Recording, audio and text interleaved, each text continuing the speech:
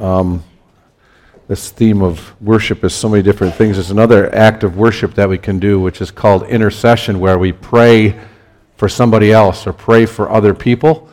And if you follow world events and stuff, we know that there's a potential powder keg going on in the Ukraine. And our government has told everybody to get out, all Americans to get out in the next 48 hours because they feel it's an imminent invasion.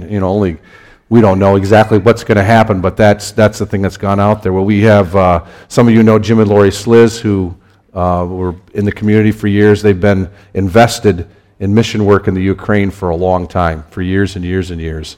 And they are living in the Ukraine. They have family here. And obviously, that's a scary situation for family. And I want to, and we're going to pray in a second, but I want to encourage you, not just this morning, but to keep not just Jim and Lori in your prayers, but the people that they minister to, the church in the Ukraine, the missionaries in the Ukraine, all those situations. And we need to recognize God's still on the throne, and this can be, God needs to give each of those missionaries wisdom of what to do and how to handle that. And we need to recognize this can be fertile soil for the gospel to go forth in the Ukraine. So if you'll join me in prayer right now, and then you can be praying at other times too. Heavenly Father, we lift that situation in the Ukraine. And Lord, I guess you know what is happening, unfolding better than our best intelligence, Lord. I pray for the church in the Ukraine, our brothers and sisters in Christ. We pray for their safekeeping.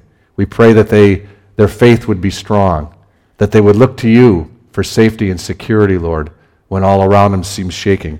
Lord, we pray for the missionaries with Jim and Lori and others like them, Lord. We pray for their safety and their security and wisdom to know what to do. Lord, I pray that they would take whatever opportunities you give them and that they would hear in your heart something that would give them the comfort, the peace, and the strength to make whatever decisions they need to make, whether it's to stay or to go. But Lord, I pray that the cause of Christ would go forward in the midst of what could be a catastrophe. Lord, we pray that you would show your hand strong, that you are in charge, that you, Lord, will use any situation you can to further the kingdom of God. We pray for open hearts and minds in our brothers and sisters in the Ukraine, and those that don't know you yet, Lord, that the witness that maybe missionaries have given for years would come to fruition in this moment, in this time. We just pray. Lord, remind us to pray. Teach us what to pray, and help us to stand with our brothers and sisters across the world. In Jesus' name, amen. So whatever you need to do to remind yourself to pray for that, I would encourage you to do so, whether it's a note on your phone, something on your refrigerator. Just keep that in prayer. There's a lot going on there, and it's not just Jim and Lori. We happen to know that, but they're tip of the iceberg as far as many other missionaries there. And let's go beyond that, not be so Western-minded, but we have brothers and sisters who live there, and it's not an option to leave. And they're in danger, could be in danger. So just keep that in mind in prayer. Message this morning. There's a question up on the screen, how do you know if someone's saved? And maybe that will spark your attention, and maybe it'll make you roll your eyes. I don't know which one it is, so just bear with me on that. I want to start out with saying this, though, as we move forward into this message, that as Americans, and actually it's the West in general, we are, and I think Americans are really good at this, we're very result-oriented. What does that mean, being result-oriented? We love to keep score, whether it's sporting events or just in life. We like to keep score with things.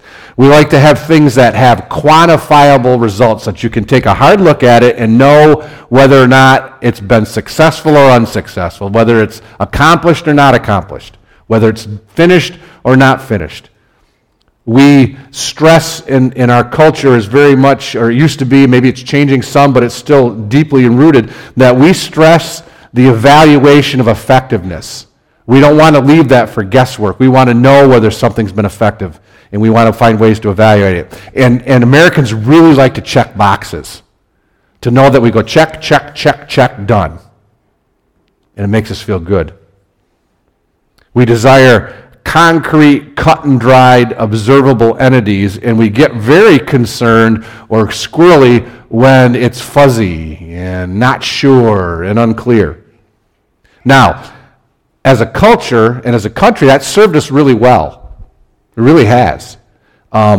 It's actually one of the things that's driven our nation to be what it is some of those very characteristics. Now, I'm not saying in and of themselves they're wrong or bad, but I do want to say this morning. The fixation on results and our goals and objectives to quantify things and to keep score and to make sure that we can evaluate has crept into the way Christians view the purpose of the church. Okay? We have been I lose track of time. It's been over a year now? Yeah, over a year now that we have been talking about the Great Commission and the purpose of the church and then what we believe, building onto that. And you go way back a year ago and we were talking about the Great Commission and teaching on that, which you can go onto our YouTube channel, on the website, and find these messages that go back into January and February of last year. We were talking about Great Commission. And the idea here, the Great Commission, Jesus' words himself as he was leaving the earth, made it absolutely clear what the commission or what the purpose or what the job of the church is, what the job of a Christian is, and that's to make disciples, to reproduce themselves, to make followers of Christ. And what's happened in that is the church culture in America specifically, but it's fairly worldwide. Maybe it's not as probably pronounced in other places because America historically has been a sending place. It sends people over to other places than that. But let's just leave it here. We've developed as Americans all kinds of programs to do the Great Commission. Nothing wrong with that either. All kinds of methods, all kinds of processes. What we just saw a video of is huge. The Operation Christmas Child is a method to accomplish the Great Commission. To be able to send the gospel to a place that I'll never see, a person I would never talk to, but by serving and financial things and gathering as a church and doing that, we can have a part in sending the good news to other people. Now, the other thing that's happened, though, being good Americans, we're driven to find ways to measure how successful we are in accomplishing the Great Commission. That's just the American way of doing things. And I'm not sure it's always the great thing, and that's where this message goes today. We keep score, even when it comes to the Great Commission. We ask questions sometimes. How many people have we led to Christ? How many people have been converted? How many people have gotten saved? How many people have we led or are we working at leading to be disciples of Jesus Christ? But I ask a bigger question. How do we keep score? How do you keep score? Which goes back to that first question is, how do you know if someone's saved? How do you know the answer to that question? How do you know if someone's saved? How do you know if a person that you're talking to, that you've been praying for, is saved or is walking in relationship with God or is fit for heaven? How do you know that? We have a tendency, because of our humanity, that we want that question and answered in such a way that it's concrete and quantifiable. A criterion that can be recorded so that we can know that somebody is saved. That boxes that can be checked to know that we've done our part to lead a person to Christ. Okay? But I ask the question again, how do we accurately answer the question that's up on the wall? How do you know if someone's actually saved and is right with God? Now, I'm going to bring another thing in, and I realize that I'm going to walk on some real dangerous ice this morning. The sinner's prayer. Thought about this. This has been a message. Actually, it's a couple. It'll be at least next week and maybe the week after. We'll see where next week goes. But this idea of this came to my mind, and you'll hear as we go through to put the whole thing together. But now we're not changing directions. This is along that same line, that whole quantifiable thing, the sinner's prayer. The sinner's prayer has been the gold standard for American evangelism for a long time, for years and years. Okay? What's that sinner's prayer? That's where, you go to a crusade or event, or a person will put a tool in your hand where you have this prayer. Just have the person repeat this prayer after you. Okay? You share the gospel with somebody, whether it be many people at once or one-on-one with somebody, and then you lead the person in the sinner's prayer, asking Jesus to be their Lord and Savior, and then they're saved. That's been the gold standard of American evangelism for years, that you share the gospel, you lead the person in prayer, done deal. We love that. You know why? Because it's quantifiable and it's easy to check the boxes. But is it biblical? Is it biblical? The sinner's prayer does not occur anywhere in all Scripture. You'll not find, do a Google search on the sinner's prayer in the Bible, and you won't find it. You might find some related stories, but it's not a biblical standard. It's not even a biblical test. Okay? It's not that the sinner's prayer is doctrinally incorrect. Actually, it's just the opposite. The content of the sinner's prayer, you say, I don't even know what the sinner's prayer is. You got homework then. You go home and just Google sinner's prayer, and you'll get a long list of different versions of that prayer. You read those, and you will find, if you know what it says in your Bible, that actually, doctrinally speaking, the theology behind the sinner's prayer, what it states and what a person is praying, is very accurate. Asking Jesus for forgiveness of sin, acknowledging that we're sinners, asking him to come in and forgiveness is very biblically correct. But does praying that prayer save somebody? I'm going back to the question again. How can we know if someone is saved? And now I'm going to put a point out there. There's probably two ways that you look at that question. How do I know if I'm saved? Okay? And that depending on where you're at. But then the other one is, how do I know if the person I've been sharing with and praying for and doing all these things with, if they're saved? Like I said, I'm going to walk on some dangerous ice and step on toes in a big way, but as I was thinking about this message, I think sometimes this whole idea of sinner's prayer and quantifiable and even answering the questions is so that I'm off the hook.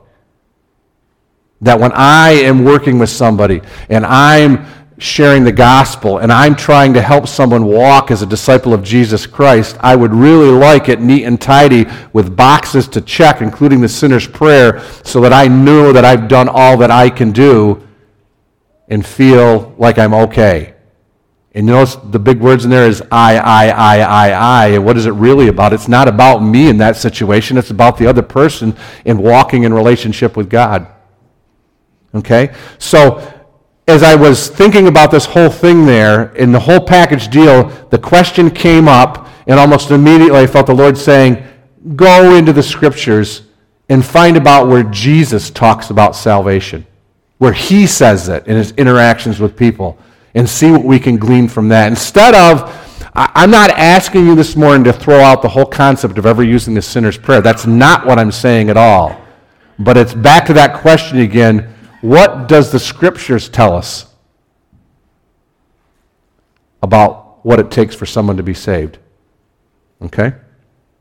And so what I share now going forward, and then even next week at least, and maybe the week after, depending on how many stories I come up with or feel the Lord's leading in, it's kind of like some of our along the way stories. Some of you really like those kinds of messages. So what we're going to do this morning is we're going to take a look at Luke 19, 1 through 10. If you have your Bible, you can turn to that. It's a little long to put up on the screen, so I'm just going to read it for you, but you can listen or you can turn to your Bible or take a note, whatever. This is the story of a man called Zacchaeus. And to be honest with you, how did I come across this? As I'm contemplating it, it's interesting how this all happened. I've been thinking about this message. This is a month and a half ago, and I was thinking about this whole idea, and I was thinking, doesn't it say in the story of Zacchaeus, doesn't Jesus say something about salvation in the midst of that in his interaction with Zacchaeus? And you know the interesting thing? That was like one day, I was thinking about it one day, and then thinking about it overnight, and I got up, and I actually happened to be a little bit behind in my Bible reading program. I happened that morning, this is all churning in my mind, guess what happened to be in my Bible reading that morning that I was behind on that timing, was the story of Zacchaeus. Okay, so let's look at Luke chapter 19, verses 1 through 10. Jesus entered Jericho and was passing through. A man was there by the name of Zacchaeus. He was a chief tax collector and was wealthy. He wanted to see who Jesus was, but being a short man, he couldn't because of the crowd. So he ran ahead and climbed a sycamore fig tree to see him, since Jesus was coming that way. When Jesus reached the spot, he looked up and said to him, "Zacchaeus, come down immediately. I must stay at your house today." So he came down at once and welcomed him gladly. All the people saw this and began to mutter, "He's gone to be the guest of a sinner." But Zacchaeus stood up and said to the Lord, "Look, Lord, here and now I give half of my possessions to the poor, and if I've cheated anybody out of anything, I'll pay back 4 times the amount." And Jesus said to him, "Today salvation has come to this home, because this man too is a son of Abraham. For the Son of Man came to seek and to save what was lost." So let's take a quick look here. This is actually should be a regular habit in my life and in your life. When we have these big questions, it's not necessarily just to take hook, line, and sinker what the established church has said or what somebody else says, even if it's widely accepted. Let's go and see what the Scriptures have to say and find out if these things match up or not. Okay? So let's take a look, break this apart a little bit. First thing, Jesus was just passing through. He was going from one place to another, which we get at the beginning of the narrative. He didn't have an appointment set at 10 o'clock with Zacchaeus. He was going from here to there. This whole story happens along the way while Jesus is going from this place, heading over to that place. God knew that Zacchaeus was going to be there, and he saw to it that Jesus would be at the right place at the right time to encounter this man. Okay? There's a great lesson in that for you and I.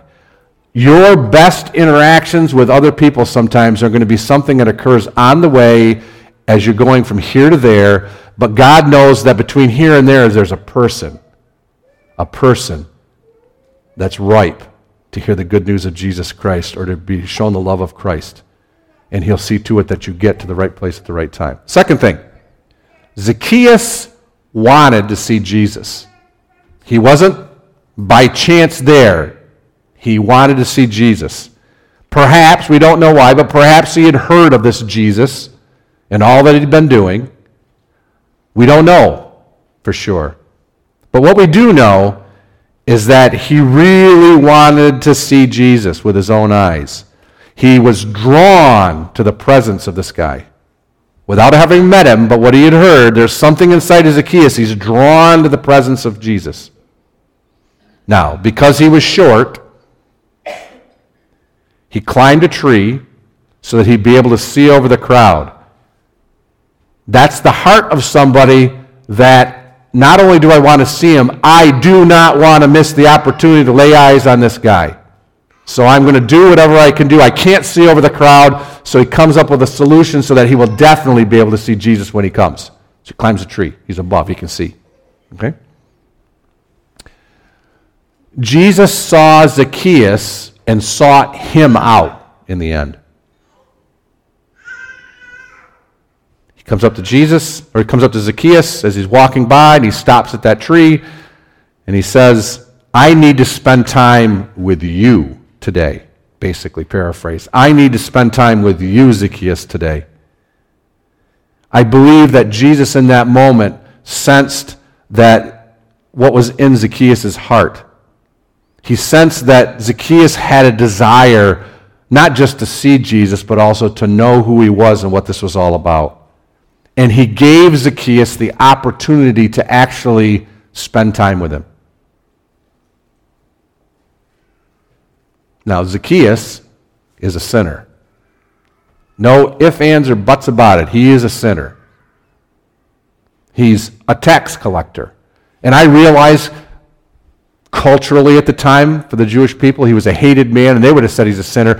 But it was more than that. It wasn't just because he was doing the taboo thing of collecting taxes for the Romans, overcharging and cheating and all those things there. He was doing all of those things, and regardless of what the Jewish people felt about him, deep down inside, what he was doing was wrong, and he was aware of it. He was a sinner. He got rich by overcharging his Jewish brethren when collecting taxes by their occupying country. It doesn't get much worse than that as far as how people would view you, but beyond that, what he was doing was wrong. Now, how about the unknown part? You come to these stories, and then there are things that we don't know because the Scripture doesn't tell us.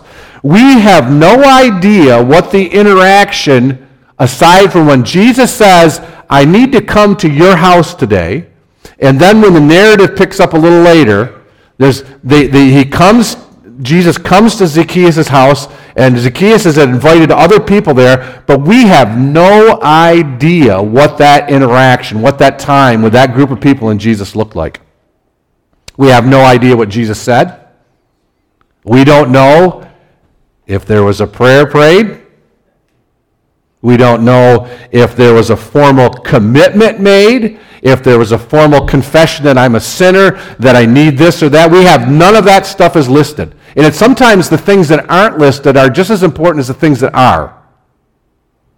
My dad always was pastor before I was, the guy that usually sits right there, who's probably sitting right there at a church in South Carolina right now. He always said that if we really needed to know, God would have told us. So the things that are not there really are not all that important. Because God always tells us what we need to know in these situations. Now, that's the unknown part. What do we know, though? The known part from the narrative. What we do know is that day, even after he chose to get in the tree, but it starts with a decision and a choice to get in a tree so he's guaranteed to see Jesus. We do know that Zacchaeus made a decision. He made a decision to put himself in a place where he could see Jesus, and then after whatever that interaction with Jesus looked like in his home with all those people, we do know this from the narrative absolutely clearly, that he made a decision to change the way that he was living his life. And it's very clear, he says, he just, out of the blue, we don't know how it got to this spot, but he just stands up, he says, Jesus. What does he say? I'll read it to you. Lord, Jesus, here and now I give half of my possessions to the poor. He was a rich man. He just makes a statement. He makes a decision to change the way he was going to live, and part of that meant I'm going to give half of what I have away. Then the other thing he says, I'm also, for anyone that I've cheated over the years, that I've taken more money than I was supposed to, I'm going to pay them back 4 times the amount. Something happened in Zacchaeus that drove him to do some radical things. We don't know exactly what that was. We don't know. We'll get in a minute more. Maybe we do know a little bit more from the rest of Scripture what happened. But the clear thing was, whatever happened to Zacchaeus that went on there drove him to action. Now, it's interesting what Jesus' response to that is. Jesus says to him, today salvation has come to this house. And what Jesus is declaring there is that today, Zacchaeus has been saved. He uses the word salvation. That was the important thing for me to find in this passage, is that Jesus actually said, today salvation has come to this house. He's saying, today Zacchaeus, using our 21st century, today Zacchaeus was saved. So there's a lot in that. So how does a person get saved? How do you know if a person gets saved? Well, Jesus said that happened that day, right there. Jesus is declaring it didn't happen yesterday, it is not happening tomorrow, but it happened today. His declaration is in response to something. It's in response to what he observed in Zacchaeus that day. And the only thing that we know that Jesus observed, we don't know their conversation, we don't know if there was a prayer, we don't know if Jesus preached a sermon, we know none of that. But we do know that Zacchaeus made some decisions and acted on those decisions. And Jesus' response appears to be a declaration made from what he observed in the actions of Zacchaeus' life. The actions that Jesus saw seem to have come from a change in Zacchaeus' heart. I don't believe, in fact, I can pretty much guarantee you, Zacchaeus didn't decide to give away half of his possessions and then pay 4 times the amount to the people who've cheated because he had this cooked up great intellectual thought. The dude was wealthy. All he cared about was money up until this point. He was willing to do anything to get it. And you just have to read culturally what it meant to be a tax collector. And so he wanted money in a bad way. You just do some research culturally and you'll say, yeah, he was. And a person that really wants to get wealthy doesn't decide in an intellectual moment that I'm going to give half of it away. No, they find out creative ways, maybe a tenth of it, and then I'm going to invest the rest, and then I'll give God 10% of whatever I'm saying we can bargain that. No, he says, I'm going to give half of it away, and then 4 times what I cheated I'll give away as well. They seem to come, his actions seem to come from a choice or decision in that moment. At some point in that interaction, I need to change the way that I've been living. Now, Jesus goes on and says something else. This is probably a little easier to grab a hold of this idea, a change in his heart and driving to an action that we can see in Jesus' response to it. But then Jesus says something else. Jesus says to him, today salvation has come to this house. And then he tacks on this, which really can muddy the water. Because this man too is a son of Abraham. Okay? Now, son of Abraham can be this spot where, and even the listeners at that time would have heard son of Abraham, they would have said, I could translate it this way. What people heard, a lot of people heard that day was that Jesus said, because this man is a Jew or a Hebrew or one of God's chosen people, meaning blood Israelite, that's why he was saved. But I'm going to tell you, that is not what Jesus meant when this came out of his mouth. Okay? Like I said, it can sound like Zacchaeus' salvation was because he was Jewish, but that's not what it meant. And this is where it's so important that you and I gain insights to the whole Bible, specifically what all the New Testament says, and how do you get that? By reading it. Because as I'm going through there, I would love to not have to talk about this phrase because it muddies the water from this idea of action. A changed heart in action. But as I sat there thinking about it, what was Jesus saying? Why did he tack that on there? Because he wasn't trying to make it confusing. But there's an awful lot in the New Testament about this idea of being one of God's children, a chosen one, or a Jew. Okay? Now, we can get this insight of what Jesus was saying just simply by looking at a couple other passages from the New Testament. Okay? First one I'm going to take you to is in Romans chapter 2. Listen to this. Now, again, Scripture is what? You can see it over there? All Scripture is what? God-breathed and useful for teaching, rebuking, correction, and training in righteousness. When we say it's God-breathed, when these guys wrote, God was inspiring them by His Holy Spirit to write down things that were God's truth. So when we come to Romans, the guy that writes this is actually under the inspiration of the Spirit as he's writing to the Roman church, and he's telling them things that God has laid on his heart that God was trying to tell them. So we can say this is as if God was saying it. Okay? It says this, a person is not a Jew who is one only outwardly, nor is circumcision merely outward and physical. No, a person is a Jew who is one inwardly, and circumcision is circumcision of the heart. By the Spirit, not by the written code. Such a person's praise is not from other people, but from God. Okay? And another one, in Luke chapter 3, John the Baptist says this. He's got people, John the Baptist, the precursor of the forerunner of Jesus, preparing the way for the Messiah to come. John the Baptist is out there, and he starts preaching out in the wilderness, and people are flocking to come because this guy actually is speaking with conviction, and it's things he's saying, prepare the way, the Messiah is coming, and everybody's excited and coming. And then John gets up this one day, and he is just letting them have it. And he actually says this, who warned you, you brood of vipers, to come? And isn't that a great way when people actually are coming because they want to hear what you have to say and you accuse them of being a bunch of snakes? And then he says this, who warned you to come? And then he goes on and says, produce fruit in keeping with repentance.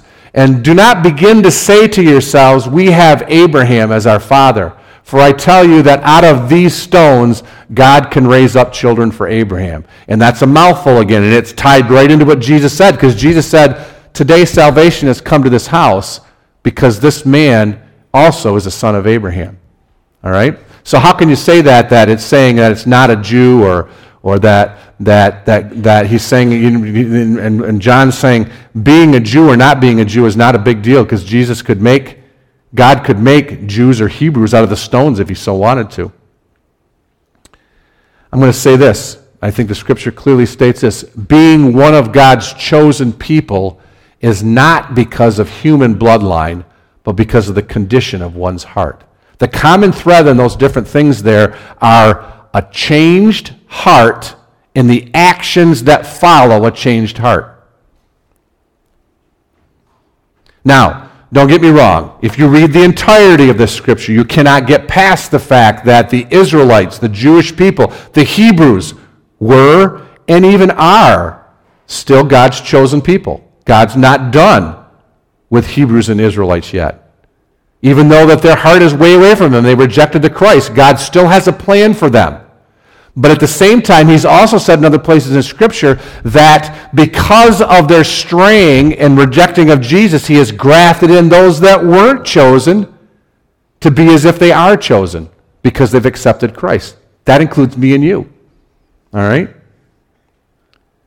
The Israelites were God's chosen people. He actually calls them his own.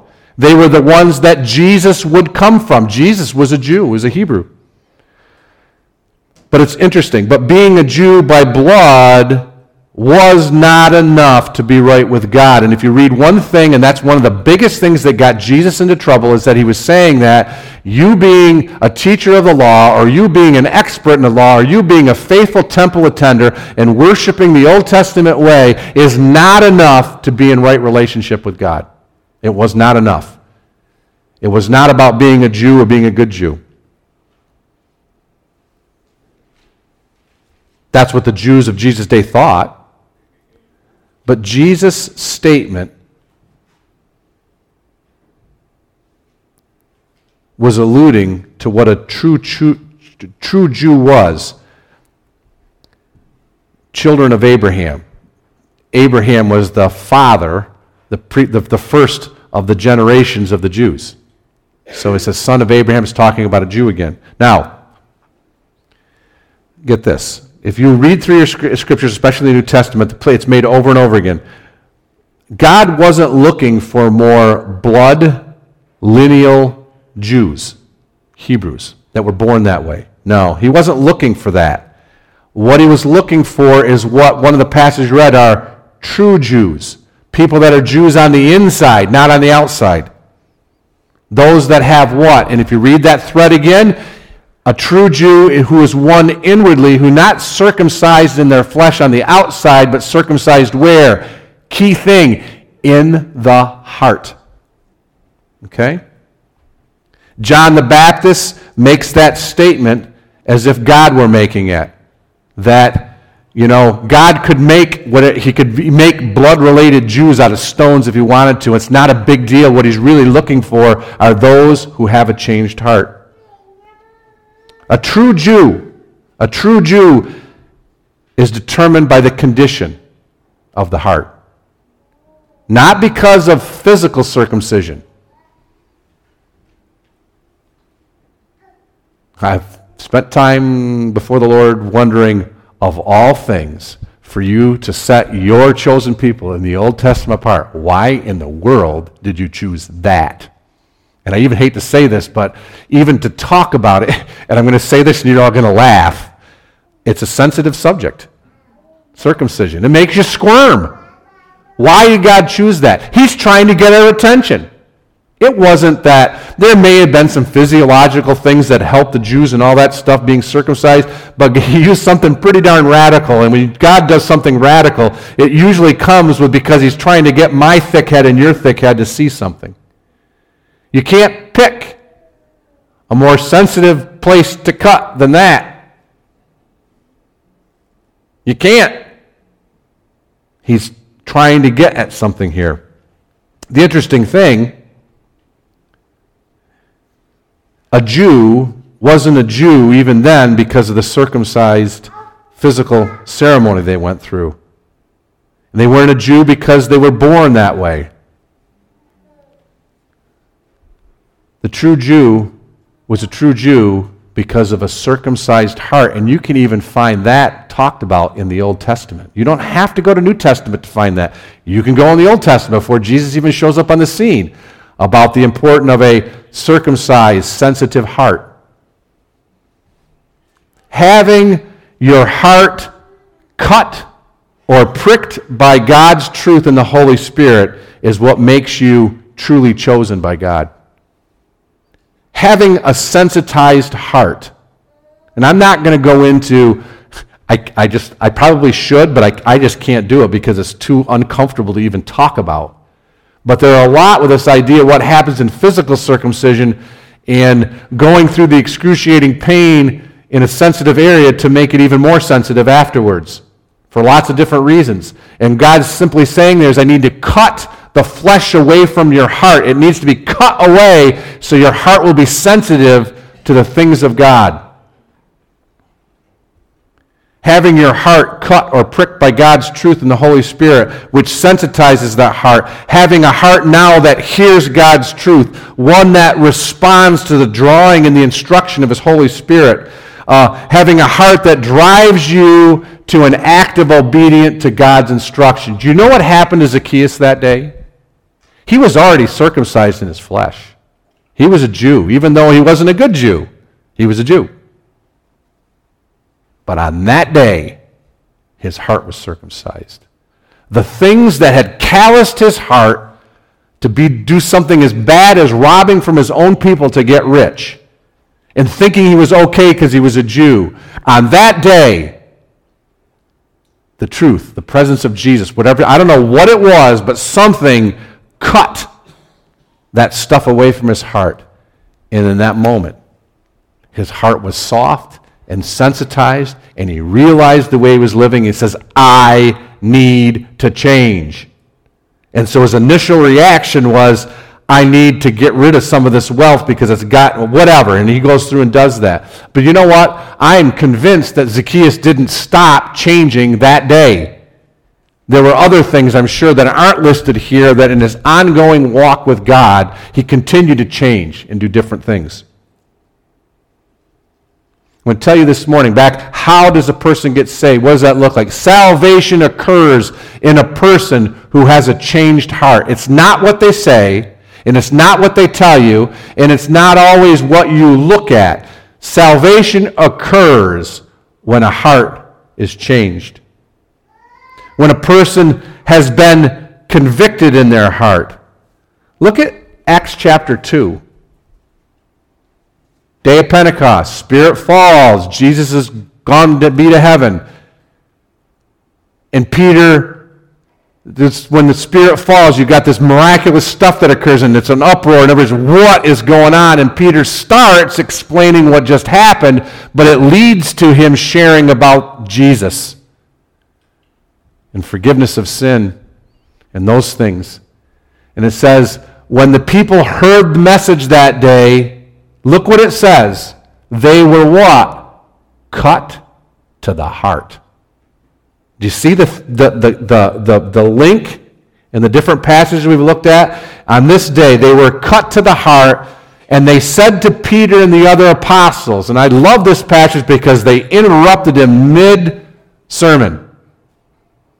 They were cut to the heart, knew they needed to act on it, saying, what do we need to do? What should we do in response to this? You see how they were compelled. It wasn't enough to know that they needed to change. They were desperate to know how they should change and what they should do. They were cut to the heart. Their hearts had been cut and pierced with God's truth. Their hearts had been hit and cut by the draw of the Spirit of God. And they were pushed to what they must do. They realized in what they had just experienced, and that sensitized heart knew that they could not stay the same. Look at Peter's reply to them. Peter replied to them in their response, "What shall we do?" And he said, very simple, "Repent and be baptized, every one of you, in the name of Jesus Christ for the forgiveness of your sins, and you'll receive the gift of the Holy Spirit." Did Peter stop right there and said, "Pray this prayer. Repeat this prayer after me. That's what you need to do"? He didn't say that. He looked at him and he said, "You all need to repent and be baptized." What did he mean? You can say again, Peter is under the inspiration of the Holy Spirit, so this is as if God was answering their question. What shall we do? Their hearts were cut. We need to act. What do we need to do? And he says, repent and be baptized. What was repentance? Repentance was the action that was required. What repentance is, he was basically saying, leave your old way of life. Don't live the same way anymore. Pursue a life now of obedience to God. It was definitely action-based. The response to the cut heart was action-based. There's things that they would do, which is, your life is not going to look the same after this. It shouldn't. You need to be different. You need to change. You need to walk in obedience to God. And then he throws this in there. Repent, and then he said, and be baptized. He didn't say be baptized if you want to, or be baptized when it's convenient. He said, repent and be baptized. Now, what's the baptism? Baptism is that formal ceremony that they did then, and we still do now, a formal declaration, a public confession, a public declaration of your commitment to be a lifelong follower of Jesus Christ. And I put this together to use some terminology. It's not in the Scriptures, but it's a good word. Sometimes you can take that repent and be baptized. Let's call it lordship. It's making a public declaration that I am going to serve God for the rest of my life, and going through the baptism ceremony as a declaration of that. And this repentance is placing Jesus in control of your life, to obey his followings, his teachings, and recognizing I don't know it all. I don't know it all. And if you look at Scriptures, when they had these conversion experiences that happened, they were saying, because on the day of Pentecost, these were Jews from all over the then civilized world that were there, who actually were there to worship the one true Jehovah God on that day. It was a Jewish festival. So we're not talking about people that didn't know God. We're talking about people who did know God, but in the midst of it, isn't it interesting? They thought they knew God. They thought they were worshiping him. They thought that he was pleased with them. And then all of a sudden, their hearts are cut to the quick. And they're saying, what do we need to do to change? And the response is, repent and be baptized. In other words, stop living the way you have and thinking that you're going to be okay because you follow Jewish principles, and start being obedient to the full gospel of what Jesus says, what God says. Just praying a prayer for forgiveness alone is not mentioned in any of the accounts I've read to you this morning, not one of them, where the guy, in answering their heart's cry, said, just pray this prayer. So, how do you know if a person's been saved? Now is when you're all expecting me to tie it up in a nice, neat little bow, and that's not going to happen this morning. You can't quantify. You cannot quantify the answer to that question by checking boxes or making a checklist. The moment that we do that, we're off track. You cannot do it. Because the answer to that question, how do you know if a person's saved? How is a person saved? Because it requires a change of the heart. And I don't know about you, but I can't see your heart and you can't see my heart directly. Can't happen. Is there anybody that can see your heart? God can. Maybe we'll get that scripture next week. Okay? Your heart, deep inside of you, and you know what the definition of the heart is? Not the part that goes thump, thump, thump, or that makes you love because it's Valentine's Day tomorrow and all that stuff there. No, the heart that they're talking about is the place where your affections and your emotions that drives you to action. Your heart is the place that drives your actions. How does a person get saved? The part that drives their actions goes through drastic change and is sensitized. In a place that nobody but God sees, and the only other person is, you and I don't even know our own heart sometimes, but we're able to know what's really in our heart when we let everybody else see something else. I'm going to tell you that the change of heart that we've talked about this morning, in each of these situations, that change of heart, ready? Having a heart that's changed, that's cut to the quick, that's truly been impacted by the gospel of Jesus Christ, by His truth and by the Holy Spirit, that change of heart will always, big word, always, will always bring about a change of action. That's why Jesus was able to say about Zacchaeus, two things are listed in there, even though the second one's maybe shrouded and you have to do a little studying to get there, because he's a child of Abraham, not because he was bloodline, but because he had had a circumcised heart that had just occurred. He had a change of heart, and what?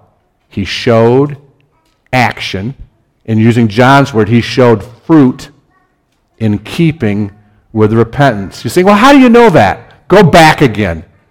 It would be like saying Bill Gates tells Jesus one day, I'm going to give half of what I have to the poor. No strings attached. Not to build foundations, not to build buildings, but just take it and give it away. And anybody that I've cheated over the years? You give 4 times as much away. Wealthy people don't do that. They won't do that unless what? There's a drastic change of heart. Change of heart will always bring action. It will always include a leaving of the things that are not of God that are in their life, and a running after the things that are God. The change of heart will always have an overwhelming drive to be obedient to God's truth and His instruction. There'll be a new hunger, a new compelled life that has to be obedient and is so desperate to be obedient, will do whatever it can to be instructed in what God wants. An overwhelming drive to live a life that's pleasing to God. There's this desire that I've lived so long my own way, I need to be pleasing to God, and will do whatever it takes to find out what it is that God's looking for. Do you notice the questions? What do I need to do? What do I need to do to be saved? We call those actions fruit. Again, it's more words of Jesus. Every tree that doesn't bear good fruit is cut down and thrown into the fire. Thus, by their fruit you will recognize them. Not everyone who says to me, Lord, Lord, will enter the kingdom of heaven, but only the one who does the will of my Father who is in heaven. Right there, it's got some great answers. How do you know if someone's saved? Only those that do the will of the Father. Not those that necessarily, Lord, Lord, or whatever else. There's many passages in the New Testament that talk about that too. Not everyone is Lord, Lord. Some people on the day of judgment can say, well, we did this and we did this in your name. And he'll say, depart, I never knew you. Because their heart was never changed. It's this idea of the fruit in keeping with repentance that comes from a changed heart. I want to tell you this morning, being a disciple of Jesus, going right back to the beginning, what is the Great Commission to make disciples of Jesus Christ? What's God looking for you and I to be disciples of Jesus Christ? And I'm going to tell you that being a disciple of Jesus Christ is a process. It's a journey. It isn't a one-time decision. It's not praying a prayer one time and then I'm a disciple and game over. No, it's a lot more than that. It's a process. It's a lifestyle that's lived over time. You and I need to share the truth with people. We need to encourage people to make decisions to follow God. Those are the right things to do. But then there's a fact that as we talk to them, we need to let God do the work in their heart. You and I can't prick that heart. We can't circumcise the heart. We can't bring the change of heart. But we can bring people into a spot where they hear the truth and they're in the presence of Jesus Christ so the heart change can occur. We need to let God lead those people on a journey of repentance. Not rushing, not being in a hurry. In fact, closing and shutting our mouths to not be in such a big hurry to declare, there, now you're saved. Actually, there should be some tension left in that. And I know this, I do believe that you and I personally can be confident that we're headed for heaven. But we need to be careful because the pattern has been set by the good old American evangelistic movement of praying a sinner's prayer, and unfortunately has led many people to believe that they're okay when they're really not okay. Because the Bible doesn't say it's done by praying a prayer. It's by a cut, circumcised, sensitized heart that's followed always by action. Jesus said it after Zacchaeus did what? Had some actions and some fruit in keeping with repentance. He says salvation came today. We're going to look at some other examples of this next week. Fred during the Sunday school had us watching that Something Needs to Change, and it was the guy trekking through Nepal and talking about a lot of issues like that. I actually watched a video of him this week, and he was talking with another church leader. I don't know who it was, didn't matter, but they were having a conversation about the idea of sinner's prayer. The person he asked the question of said the same thing. Sinner's prayer is doctrinally sound. The truth that's in there is biblical stuff. But he said, in the way that we've used that prayer over the years, he said, we have given people a lot of times false security and a false sense of being okay with God. He said, we would do better at presenting the gospel, encouraging people to come to Christ for forgiveness of sin, but you don't leave them there. You have to leave space for God to work in their lives. He says, but then bring them to church.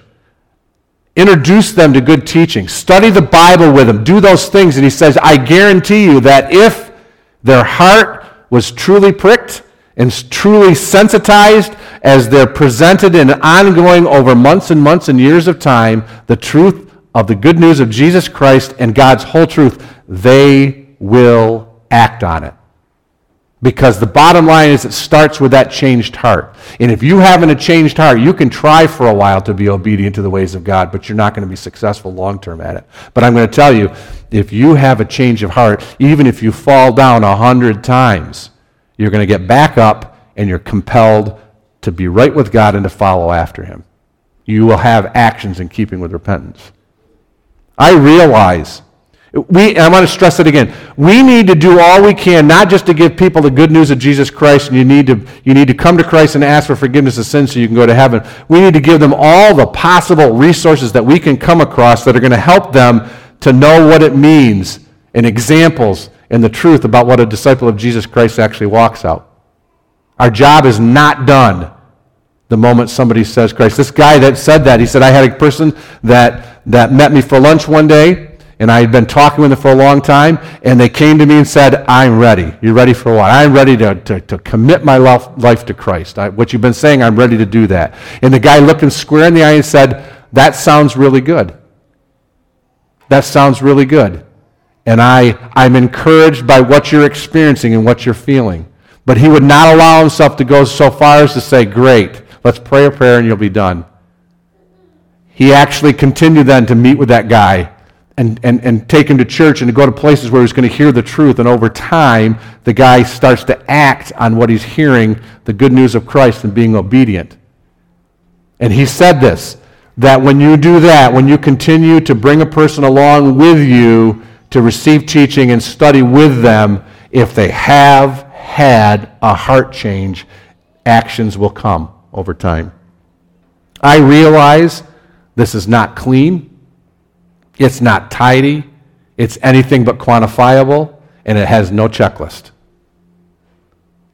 It's a changed heart, which you and I, we can't even trust our own heart. How in the world can I tell what's in your heart? A changed heart, actions over time. You might say, Pastor, I've been at funerals that you've been at where you boldly declare that someone's to heaven. Have you ever been to one I've been at where I have not said those words before? I've been at it before. I wouldn't say where that person is, but I'm not going to give false hope that a person's in heaven because I hear what Jesus said. I could say it about Vern Vanderwall. I could say it about Al Richter. I could say it about Norm Thomas because I saw those men for years bear fruit in keeping with repentance. And the choices that they made were like Zacchaeus choices. Nobody had their arm twisted. But they made choices that you don't make if there's not a change of heart. Not quantifiable. A changed heart, actions over time, and I remind you what Jesus said. It's by their fruit that they'll be recognized. Not by the words or some prayer. It's by fruit over time that a person shows that they're right with God. Next week, we're going to take a look at some other stories because I've done a little bit, but let's go grab a couple more before we, I'm not asking you to believe this because I said it today. I'm asking you to go into the Word of God and look at the examples, not taking one verse here and making a doctrine out of that, but looking at Jesus' interaction with people. And what did he say? And how did that work? We're going to take a look at a few more of those. Let's pray. Heavenly Father, we thank you that you have made a way for us to be right with you. We thank you that you have made it possible for us to be able to walk in the fullness of salvation. We thank you that you made a way for us to be forgiven of our sin that we couldn't do on our own. Jesus, we thank you for your sacrifice on the cross. And Lord, we thank you, Lord, that you prick our hearts to actually want to help other people to experience and walk in what we have. Lord, help us to be okay with tension. Tension in ourselves and tension with others. Lord, help us to be biblically accurate. And I don't mean saying that as an intellectual thing, but Lord, to be accurate to what you said and what you said the criterion is, which is a changed heart, a repentant heart, and the actions that follow, and making a public confession of our faith. Lord, help us to do that in our own lives. And Lord, help us to be patient and go it with a long haul with the people in our lives that we work with, that they would be able to bear fruit in keeping with repentance. Lord, we pray that the gospel would go forth, would bear fruit in our own lives, and would bear fruit in the lives of those that we reach out to. We ask this in Jesus' name. Amen. As Jeff comes up, I just want to encourage you.